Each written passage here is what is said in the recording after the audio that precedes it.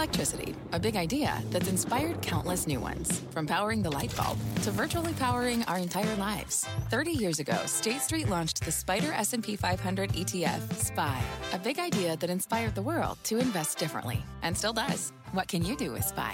Before investing, consider the fund's investment objectives, risks, charges, and expenses. Visit ssga.com for a prospectus containing this and other information. Read it carefully before investing. SPY is subject to risks similar to those of stocks. All ETFs are subject to risk, including possible loss of principal. Alps Distributors, Inc. Distributor.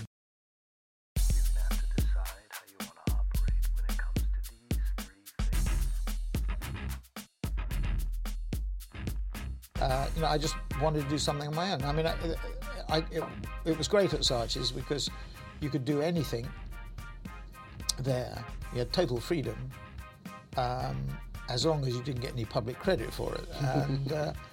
And I think I thought about what my dad had said, and he was still alive at that time, and I thought it would just be good to have a go. I'd made a little bit of money, and I borrowed £250,000. Sir Martin Sorrell is arguably the most important advertising executive in the world. As CEO of WPP Group, he oversees a global marketing machine that he's assembled over more than 30 years. His group companies include J. Walter Thompson and Ogilvy and Mather, Young and Rubicam, and more than 100 others. Clients include 2 of every 3 global Fortune 500 companies. This is Fort Knox, Rich Ideas and Powerful People. It's a weekly podcast bringing you the highest achievers from business, entertainment, philanthropy, and sport. We're going to learn how the very best climb to the top and pull out lessons along the way. If that sounds good to you, make this a habit. Subscribe on Apple's podcast app or Google Play, and once you've done that, tell a friend. These talks are definitely conversation starters. When I sat down with Sorrell for the Fort Knox podcast, I wanted to talk about his childhood, his career, and the pivotal choices he made. He didn't disappoint. Here's Sir Martin Sorrell. Sir Martin, I think it's just phenomenal. It is phenomenal. You're dead right, John. You have built this company. I haven't built it on my own. There's a couple 100,000 other people have been there. But Wire and Plastic Products, right, is what the shell of it was called. 1985, right? It's been more than 30 years, and you did it at age 40? I started when I was age 40, so I'm now 72, yes. Yeah. Male menopause, as they call it. Andropause is the technical not a lot of people build something this big, granted not all by yourself, but even with help, at that point. Well, I don't know. It'd be interesting. I don't know. I haven't gone back and looked at how many people sort of got the call at around that age. I mean, 40 is in those days, used to be a pretty critical age because you think of yourself starting work when you're about 20. You come out of college and finishing when you're 60. Now, of course, here I am at 72, still going. And what Warren? I'm comparing myself to Warren Buffett, but he's 86, and Jorge Lehman is 75, 76, and he still does. Charlie Munger, I think, is even older than Warren.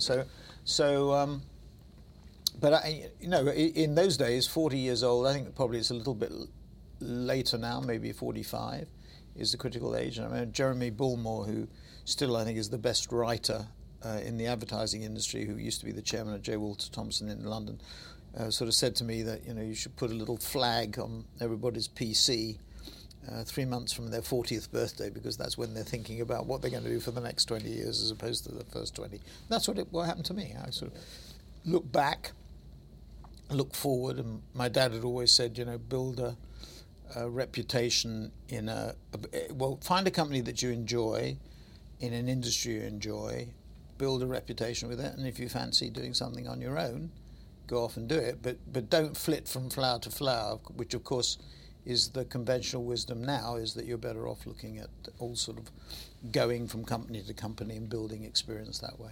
So you've said that you've never had a closer friend or confidant than your father. Yeah, and unlikely to have, yes. What made the relationship so special? Well, I guess I was an only child. I did technically. I had an older brother, Michael, who died at birth. Was I think what they called then a dry birth. So that was in 1944 when the war was still going on. I was sort of born in 1945, February the 14th, 1945.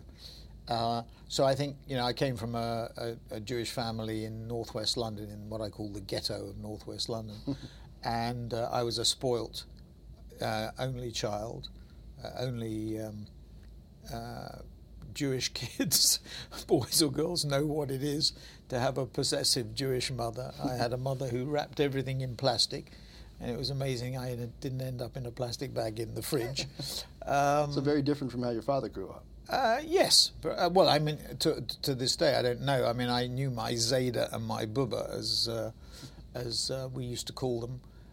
My grandmother on my father's side was a very strong-willed woman who died of breast cancer, because in those days Orthodox Jewish women would never go to a doctor to be examined.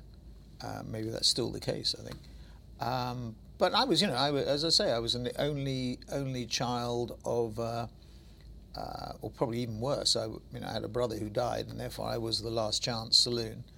And so I probably had a very close relationship with my father and my mother. My mother was very possessive, and to her dying day, she used to work in a charity, and she died when she was almost 90. We buried her on 90th birthday. But she worked in a Jewish charity, and I think she was in the reception center of the largest Jewish day care center in Europe. So she used to do the reception of all these old people who would come in for their daily fix. Yeah.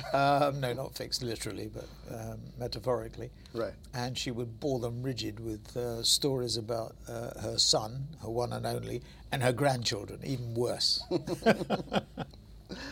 So your father and mother were close to you, took close care of you, and you went to Cambridge.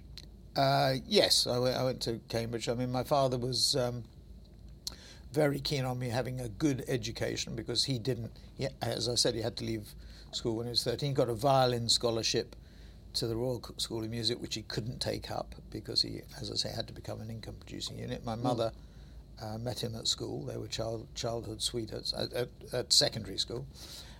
So my dad was very keen for me to have a good education, and I went to what was called an indirect grant grammar school in the UK, which was called Haberdashers, which was the best of the state system and the best of the private system. My father paid.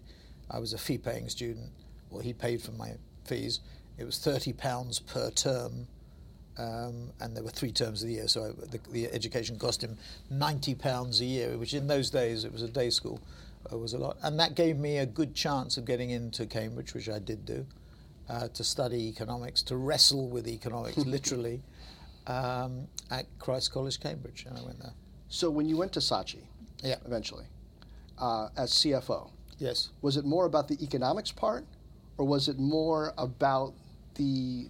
Oh, it was serendipity, none of the above, because in between, I went from Cambridge straight to Harvard Business School, which my mother thought was the worst thing that I could have ever done. Why? Well, she thought it made me into somebody who was just totally focused on business and forgetting about everything else. And that was a bad thing? Well, in her mind it was, because it probably made me too focused on that and not as balanced as some people would say. I'm still unbalanced. As balanced as I should be. What did she want to balance it out with? Music or culture? No, family, I think, because that would be Friday night. My father was always home on a Friday night. He used to work on Saturday, actually. I mean, he used to travel across London because the offices of the company that he ran was in Upper Richmond Road, which was on the south side of the Thames. So it meant going from northwest London really to southeast London. And it was a long way to go. It used to take him about an hour and a half each way. So he always went early in the morning, dropped me off at school, and then came back late in the evening and worked Saturdays. Pretty much a full day on Saturdays. And on Sundays he would receive the regional sales statistics. It was just a UK company for all of the stores. But no, I had a very close relationship with him, and I used to speak to him, talk to him about what I was doing and what I was not doing. And he died in '89, just after we had acquired Ogilvy. So he knew about J. Walter Thompson, knew about Ogilvy, and even at the height of those were two what were called hostile takeover bids. Yeah, they were hostile in many senses of the word. Well, no, they're only hostile to one person. That's the CEO of the company that you were going after. I mean, Jimmy Goldsmith said many years before, that there's no such thing as a hostile takeover. And in our case, it wasn't hostile to the shareholders because, it did make their lives easier. It wasn't hostile to the clients because we wanted to keep them. And it wasn't hostile to the people, the good people in particular, who you wanted to keep. So it was only hostile to the person who was running the company. And in both cases, I think we could argue the company wasn't being run as well as it should be. Anyway, my father in 87 and in 89 up to 89, and he was dying of cancer in 89. He died on July the 1st, 89, and we really cemented the Ogilvy acquisition in sort of about, I think it was May or June. In fact, I remember reading, it was a cover story in the New York Times supplement, color supplement. I remember reading to him when I was trying to get back from Detroit. I was in New York, it was on a Friday, and I had to go to Detroit that afternoon to see somebody who was retiring from Ford Motor Company. And I remember reading him this cover story in the New York Times because he was in the hospital. And, he used to be an avid listener for anything in relation to his only son. And I remember I got halfway through the article and he said to me, "Gosh, this is a long article." So clearly I knew he was in some pain. And I flew to Detroit that afternoon, and a little bird said to me, sort of intuition that I had to get back to London. So I flew overnight from Detroit to London, got to the hospital at about 9 o'clock in the morning, and he died that evening at 6 o'clock. Wow. So I was glad that I managed to get there, but it was quite, the doctor said to me, you can wait a week. It's not, he'll survive for another week. But I just felt I had to get back, and I'm glad I did because I was there when he died. And your mother, you were saying, was sensitive to these family connections, thought you were too focused on business when you went to Harvard Business School. Yes, and I came out of that. And when my first job was with Glendenning Associates, which was a marketing consultancy firm, a very good one actually in Westport, Connecticut.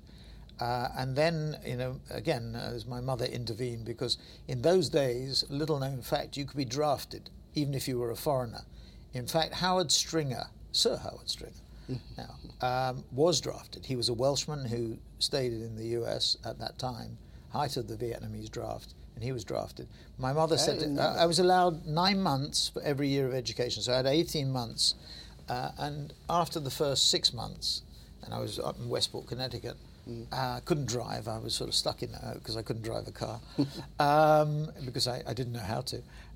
Which Americans found absolutely extraordinary that you didn't know how to drive. Completely ordinary in New York, but not to know how to drive a car. Maybe these days, but not then. Okay. And I was completely marooned, really. Anyway, my mother said, "Look, you're not going to stay in America. You've got to come back from America because I don't want you drafted."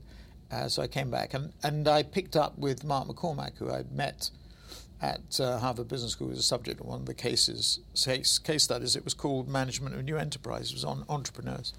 Anyway, I met Mark at B School at the time of that case study, and he said, "Keep in touch." And so when I decided to come back to the UK, I sort of was dragged back with my mother to the UK. I called him up and said, "Look, anything," and he got me to start his office in the UK. He'd offered the same job to 2 other people, and I turn up and find that there are 3 people who have my job. So all 3 accepted? We were all ended up competing against one another in some way, shape, or form. And I spent a few years with him. Did the other 2 spend a few years as well? Or? Yeah, they did actually. Okay. They did. We were all delusional, and then. After a few years, I always wanted to do something with my dad. And one of the regrets of my life, if not the biggest regret actually, was that we never did anything together. We tried, and it was absolutely impossible. I mean, despite the fact that I had this very close relationship with him and loved him dearly, and I think he loved me too. Despite that, we just couldn't get anything going. It was just oil and water. It was amazing. Is that surprising? They say you shouldn't do business with close family members. Well, it wasn't doing business. We wanted to start something. We did invest in something together, actually, which turned out to be okay. And anyway, it just didn't work out for whatever reason. He wanted it his way, I wanted it my way, and there was a clash of wills or whatever. So I had met a man called James Gulliver, or rather through a headhunter I met him, and I became his personal gopher. I was described as a sort of personal financial advisor. That was a very grand description, and what I was his bag carrier.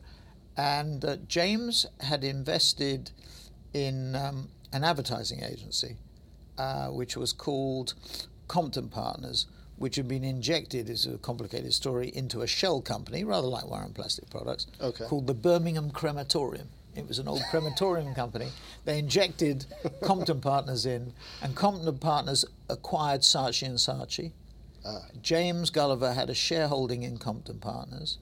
And interestingly, he sold down his stock position because when they acquired Saatchi's, it diluted the assets per share. James, being a retailer, Gulliver believed that assets per share were important rather than earnings per share. The earnings per share, the accretion was enormous.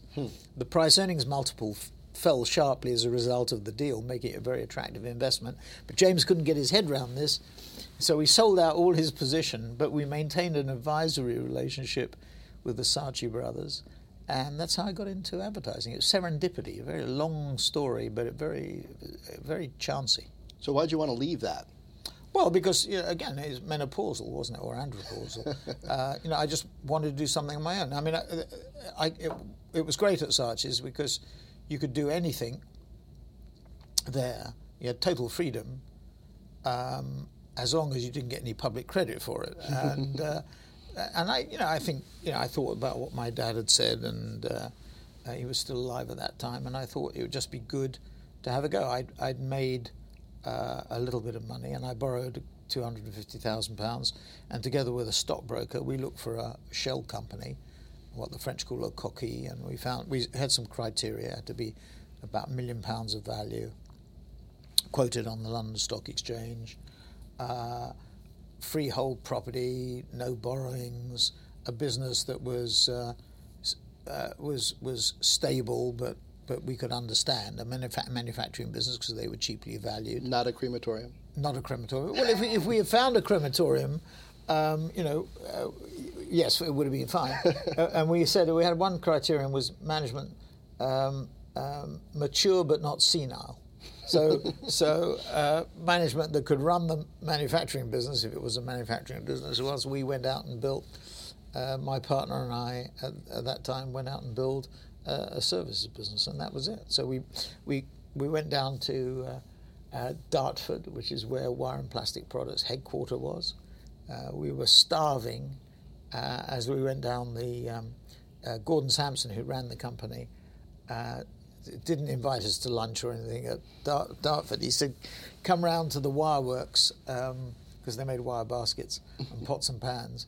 Come round to the wire works at about, 2:30 in the afternoon, which was just after lunch. That was clear signal he wasn't going to have lunch with us. And we were in Dartford High Street, this guy Preston Ralph and myself, and we were starving, and we saw this fish and chip shop. So we bought ourselves a bag of chips, liberally sprinkled with salt and vinegar, and turned up with the wireworks smelling of vinegar. And Gordon Sampson believed to his dying day that we did that because we wanted to appear as though we were men of the people from the fish and chip shop. Anyway, you were just hungry because he had we were. Right? We were bloody hungry, and the chips were very good actually. Anyway, that's we met him, and it was it was quite an interesting. This is an interesting story. So, the advisors to Warren Plastic Products were two companies. One was called County Bank, which was the investment bank of NatWest Bank, and the other was a brokerage house called Panmure Gordon, which was what I call a poor man's Cazenove. Cazenove being, which is now part of J.P. Morgan, right? Being a very posh brokerage, and Panmure's was posh. In fact, David Cameron's father was the senior partner of Panmure Gordon.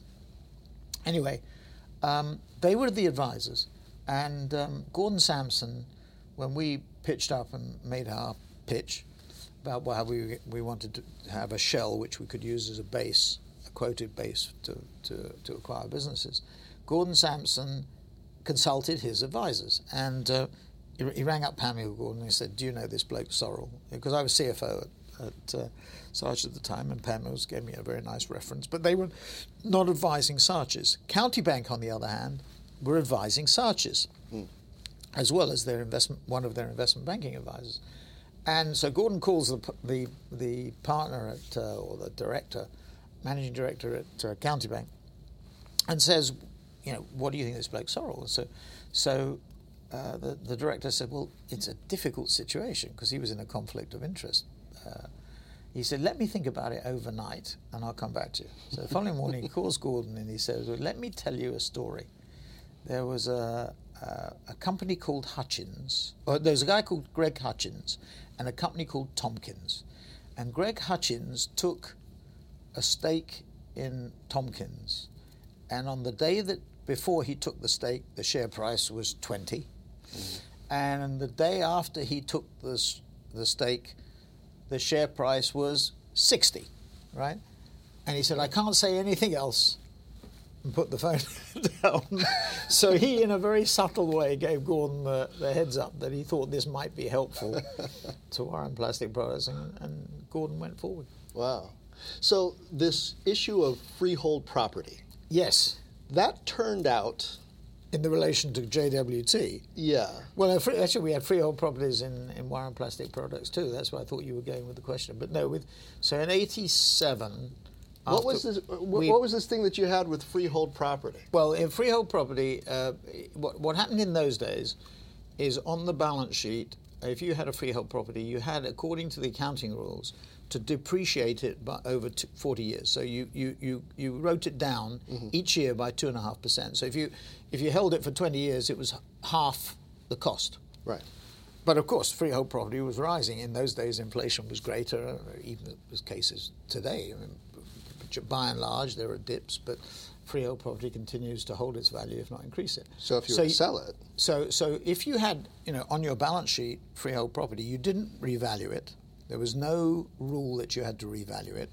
Some people would revalue it to signal to the market that there was a lot of residual value in there, and the net asset value was higher than the book value. But by and large, people didn't do it. So we looked at the J. Walter Thompson balance sheet, and they've been depreciating their freehold assets. We thought it was the London building, the J. Walter Thompson building at 40 Berkeley Square. And this was the first hostile takeover. Yeah, in '87. We'd done 18 acquisitions. We'd gone from £1 million market cap to about 150 million in 18 months with 18 acquisitions. And we'd done 2 or 3 in the US. We'd done all the first 15 or so in the UK, and then we started to do some stuff in the US. And you were hunting a whale here. Well, yes. I mean, we thought about J. Walter Thompson for a little bit, and JWT in the fourth quarter of 1986 started to lose money, which is, that's the best quarter of the year. It's pretty difficult to do that. They'd lost some Ford business, some Burger King business, lost it to Ogilvy, actually, the Ford business. And we just thought it was an opportune time. Bert Manning, who was the number 2 to Don Johnson, who was then the CEO, Don Johnson had sort of unceremoniously fired. And we thought it was an interesting opportunity, and we bid, ultimately after 2 weeks, we went from $45 at the first weekend to $50 the end of the first week, and then we closed the deal at $55. I was we were advised then by First Boston. Bruce Wasserstein was there. It was known in those days as Bid 'em Up Bruce. Actually, he was intelligent. I mean, deals like that are what the bidder is trying to find is the market clearing price. So it's a bit like, so you're in a darkened room and you're bumping around the room trying to find what the market clearing price is, or the price at which the defending bank has to say to the defending company or the board, you should negotiate. You're trying to find, try and reach that figure at which they have to negotiate. And Bruce was, as I said, known as Bid 'em Up Bruce, but Bruce was sound because, particularly with a service business where the assets are going up and down and lift all the time, it was important to get it done quickly if you were going to get it done. And so we moved quite quickly and got it together. Anyway, 525, half debt, half equity, And we knew that on the balance sheet there was this freehold asset. But it's like buried treasure. You don't know exactly well, we got in what there. it is. We or got how much in it's there. worth. We went in, and Robert Lowell, who was our finance director at that time, I said to Robert, have a look at the fixed asset register. So he went and looked at the fixed asset register, and he called me and he said, well, I found the property, but it's not in London, it's in Tokyo. So he said, Tokyo was exciting in the mid-'80s. Yes, very much so. This is right at the peak. And he said, well, I'll write to our Japanese guy. I said, no, don't do that. Because we had a banking syndicate. We had 2 Japanese banks in the banking syndicate. I said, call the banks in Tokyo now. Tell them to walk round, have a look at the building, and tell us what they think it's worth. So about 3 or 4 hours later, we got a call back. They'd been round to the building. It was freehold. And they said they'd lend us $100 million against the property. So we knew then it was worth 200, because anybody who knows how banks operate, they look for double cover. There was another very funny story. The following weekend, a guy called Peter Cohen, who's still around, who was at Shearson at that time, called me. And to this day, I never know why he called me. I mean, I knew him from Harvard Business School, but I hadn't really been in touch with him. I was at home in Hampstead Garden Suburb in London. And I can see it. I can see me. I was in my study and the phone rang and Peter said, I'm going to be in Tokyo next week. Is there anything I can do for you? So I said, well, I think there is, as a matter of fact. I said, you can go and look at this building, right? And so a week later, I was again the same study in Hampstead Garden Suburb. The phone goes, it's Peter. He's back from Tokyo. And I remember this phrase, immortal phrase, US investment banker. He said, I'll give you a quick 100 for it. And I then knew it was worth 200 because any investment banker worth his salt in America would double up. But we sold it for $207 million. We had to pay 50% capital gains tax because you couldn't get out of it. So the 525 cost was reduced to 425. Wow.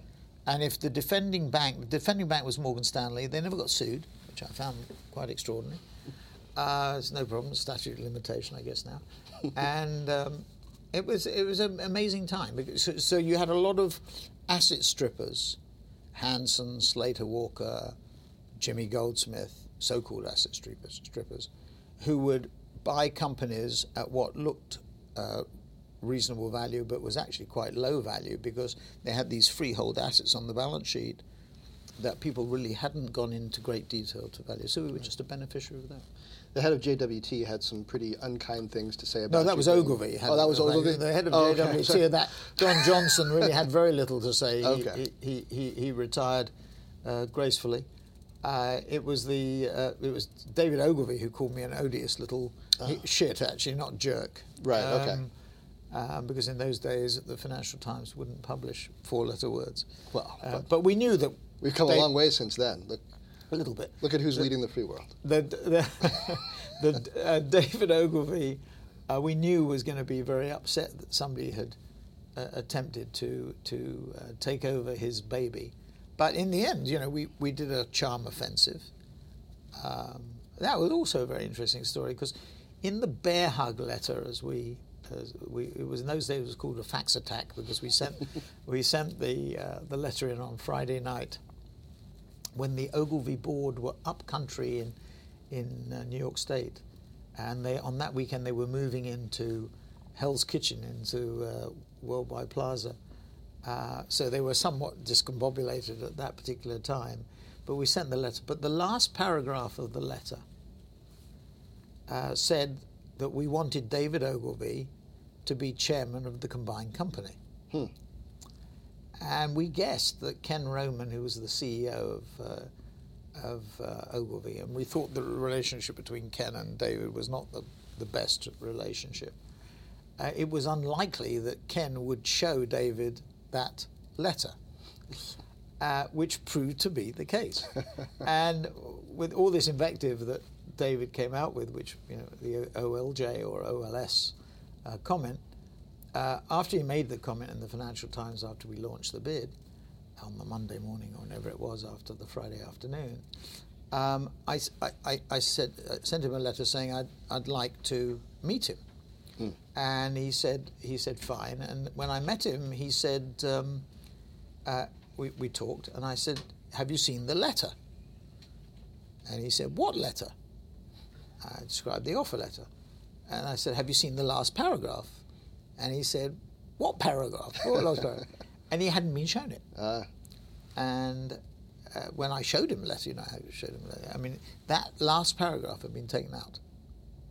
Oh. Which was quite extraordinary. So he had seen a version of the letter without the last paragraph, yeah. That was hard to do back then. It wasn't just... Well, however it was done, he was certainly not aware of it. A copy machine and put a I don't know. Piece of paper I've got no idea, but he hadn't seen it. So which we thought, we took a calculated guess that, and even if he had seen it, we thought he would have been very flattered by it. He became chairman. He was a great chairman. Did it matter to you that his tone and opinion changed? Yes, it did actually, because he did actually. He wrote an advert. We asked him to write a corporate ad after the deal was done, because there was a fair amount of invective and people made out of it. And the heading of the ad, I've got it in my study back in London, was "My First Public Apology." And he goes through this. He said, "I've never met Martin, but when I did meet him, kindred spirits." Because actually, David's history was, he was English. He was born actually in. He always claimed to be Scottish, but he wasn't really. He was born, I think, in East Horsley, if I remember rightly, in England. And he had gone to Gallup, sold Aga cookers, and started his agency when he was 40 years old. Started Ogilvy when he was 40 years old. So there was a sort of Englishman or Scotsman abroad on Madison Avenue. There was a thing, and anyway, it worked very well. And his widow Herta, we still see not enough of, but we still see, and we still use Chateau Tufu, his pink chateau in Poitiers in the Belay of France. So David, we turned him from being anti to pro. And your relationship with that first bit of invective that he leveled at you. Well, we expected it. I mean, if somebody seizes your baby, right. I mean, interestingly, he had sold every share that he owned in Ogilvy when it went public. Rothschilds took them public in about 1985. I think roughly when we started Warren Plastic Products. Where'd you get the thick skin? Well, I don't know whether the thick skin or not, but it goes back to school, and I mean, if you're it's an interesting question. I mean, gets into sort of fairly tender stuff. I mean, when you're from the northwest London ghetto I use the ghetto loosely because it wasn't really a ghetto in London, Golders Green, Edgware, and Mill Hill, or Mill Hill was upmarket. You probably develop a pretty thick skin. I mean, people say things at school. School in the English sense, not the American sense. I'm not talking about university, I'm talking about high school. Right.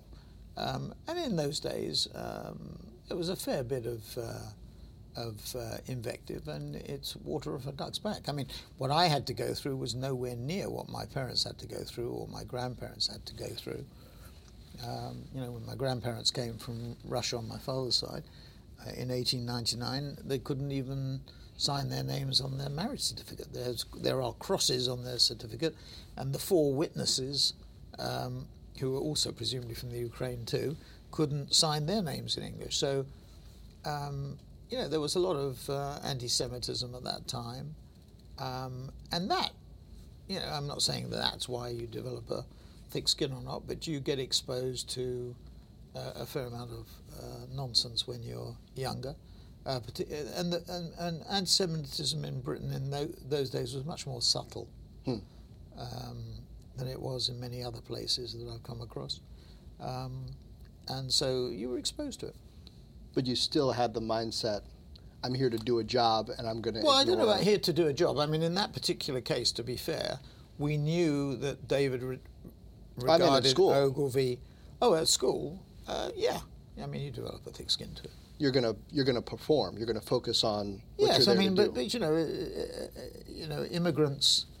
You can make the same generalizations and maybe wrongly about immigrants now. I mean, immigrants, my old school, my high school, Haberdashers, it's the catchment area is northwest London, still a strong Jewish community, but a lot of Indians, Pakistanis, Commonwealth citizens, migrant families, whose parents want their kids to be high achievers. A bit of a pressure cooker, but it breeds very similar attitudes. Now, your three oldest sons Yeah. have done quite well, even being removed another generation from that immigrant experience. Yeah. Went to Cambridge also.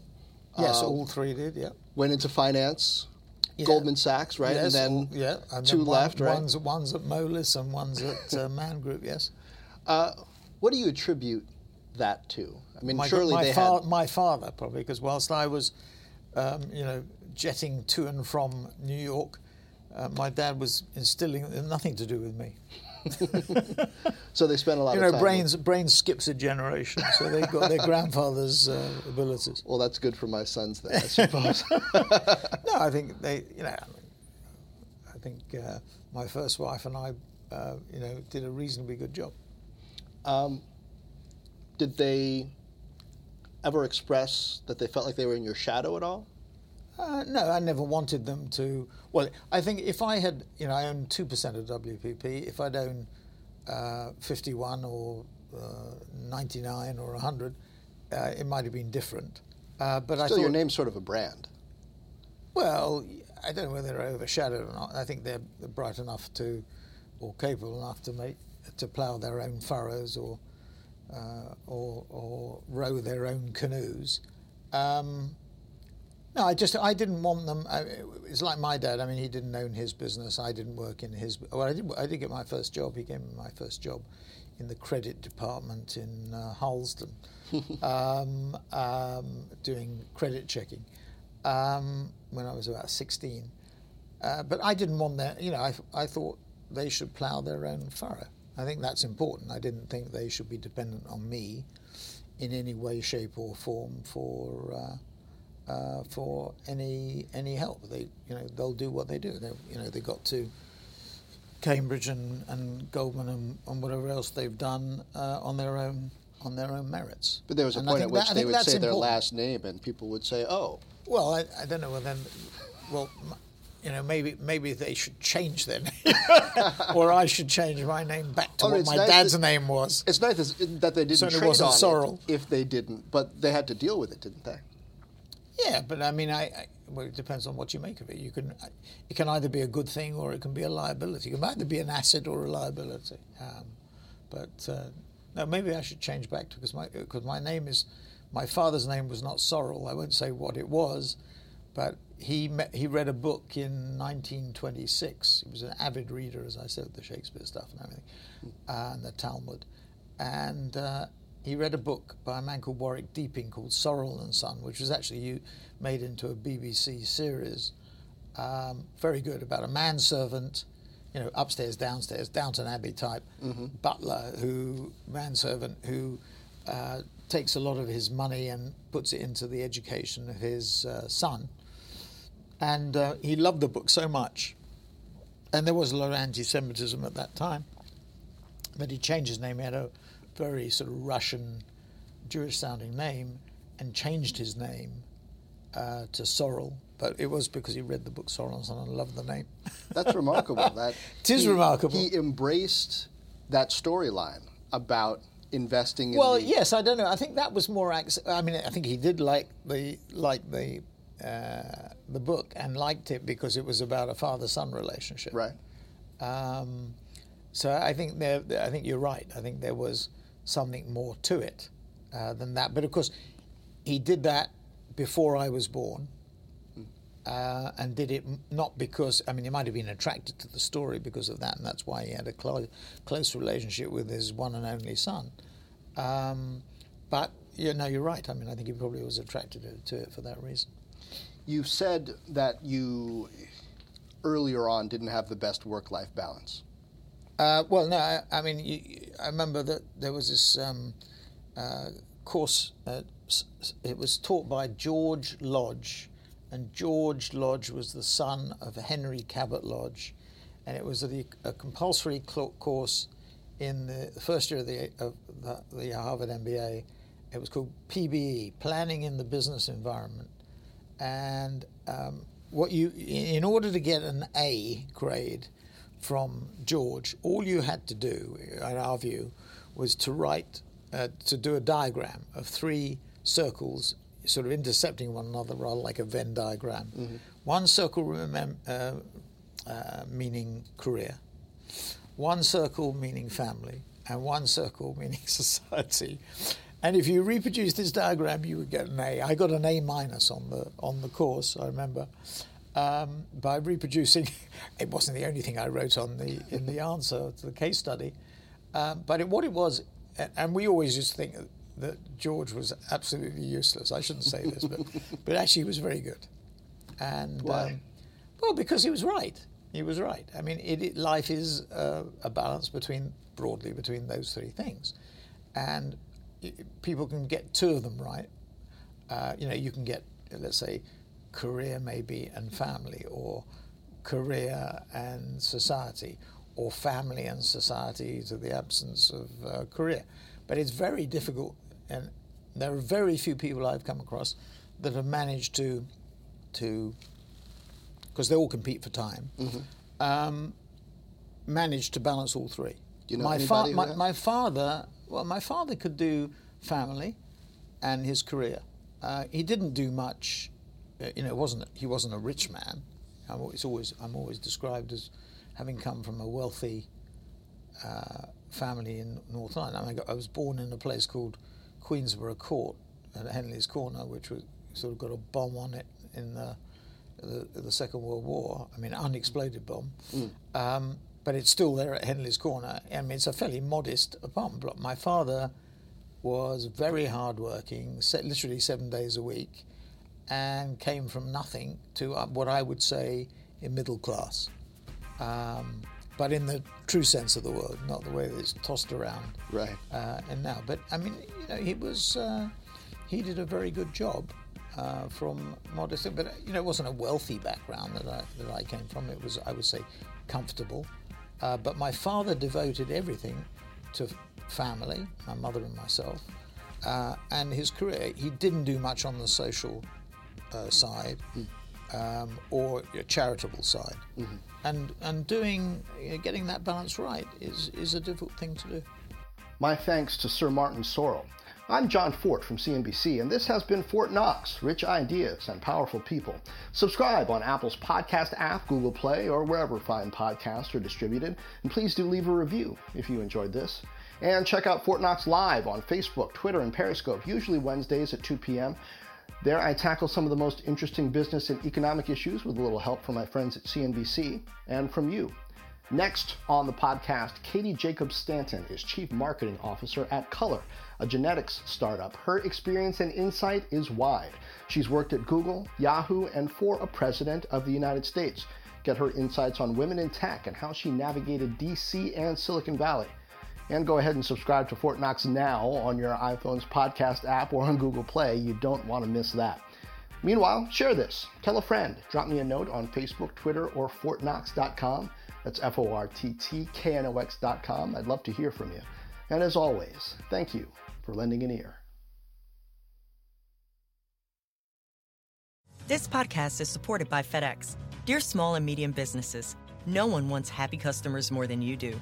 That's why FedEx offers you picture proof of delivery, packageless and paperless returns, as well as weekend home delivery to 98% of the U.S. on Saturday and 50% on Sunday. See the FedEx service guide for delivery information. FedEx Ground service is also faster to more locations than UPS Ground. See what FedEx can do for your business. Absolutely, positively FedEx.